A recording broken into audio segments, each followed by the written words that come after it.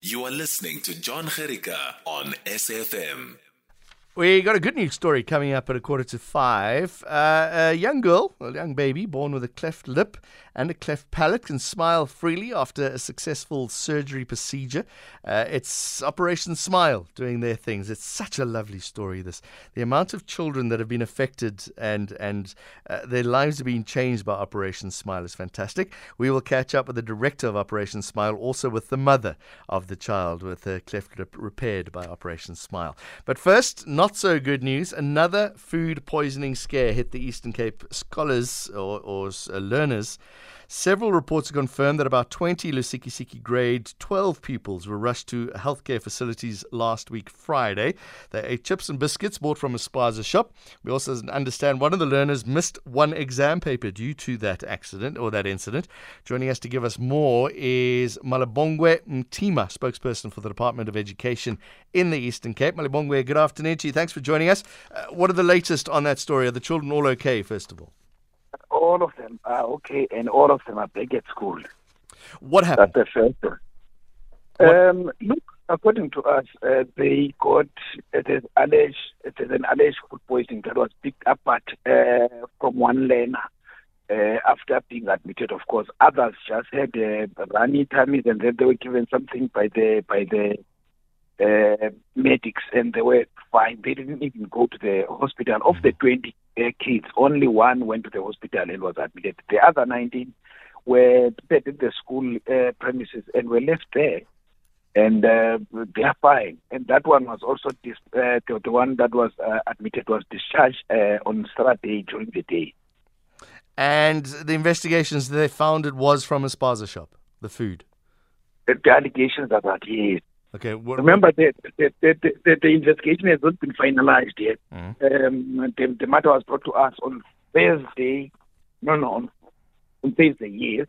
Then on Friday, investigation kicks in. At least Monday, we saw at least by Friday we'll be having something because health and the local municipalities are working and we have to ensure that they unearth whatever caused this, that lives of the kids can be spared. Not the first incident where this has happened. What can the Department of Education do to try and prevent this kind of thing? Or does this fall onto a completely different department? Look, this was completely out of our scope. It's in another department. But as a department, we have sent out a statement calling upon parents to refrain from giving kids learners. Allow them to only bring lunches that is cooked from home, and allow them to also eat food from our schools, because at least those are regulated, unlike the others. So the municipalities have been roped in to ensure that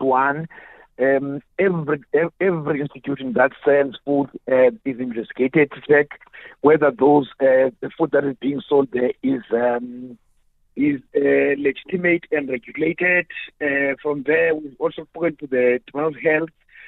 Also, they are participating to check, analyzing the schools of the kids and everything to assess what really led to this. Because remember, once the kids go through that system, they are allowed to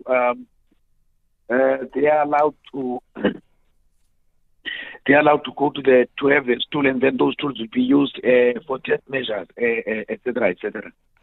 What you mentioned that they were looked after at the school. Do all the schools in the Eastern Cape, and what is the status of having a nurse or a medical service provider at schools in the Eastern Cape?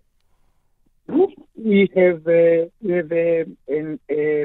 service level agreement or a partnership with all sister departments. For instance, now that there is this food poisoning scare, the health department and the municipalities are on high alert. Number one, and they are trying by all means to ensure that they instill and regulate whatever is being offered at the schools. That's number one. Number two, you also have the department talking to all SCPs and school management teams to say, please do not allow anyone to sell food here until the investigations are over. also on the cards, we're discussing issues like how best can we ensure that we bring in spaza shops in our, I mean, not spaza shop, but canteens in our school so that kids can buy food within the school premises, where we know that at least we can send someone to test whether the food is right or not. Thus far, we have not had a situation where we have had food poisoning in the Eastern Cape due to school nutrition. So we are of the view that should it be managed properly, it will yield the needed results, because kids need their snacks. You can't stop them from having them. I was going to say, try and stop children from buying sweets if they've got R2 in their pocket. It's a different ball game, man. You can't stop them at all. You'll try, but you will say, because kids are kids. So at least to manage them from conducting food that may be contaminated, let's rather ensure that they buy from ours. Hence, we're talking with municipalities, schools that have a bigger intake to say, how about we also include issues like your canteen, so that these kids do not go outside, they remain within the school premises. Also, that will ensure that safety of the kids is guaranteed. What is the role of the parents in this whole situation? Parents, they're key in this regard, because remember, they are the ones who are giving kids the money to buy at school. So that's why we issued a statement talking to them and their learners to say, work with us, let's partner, because we can't do this thing on our own. We also talking to SGPs in schools where this thing has happened.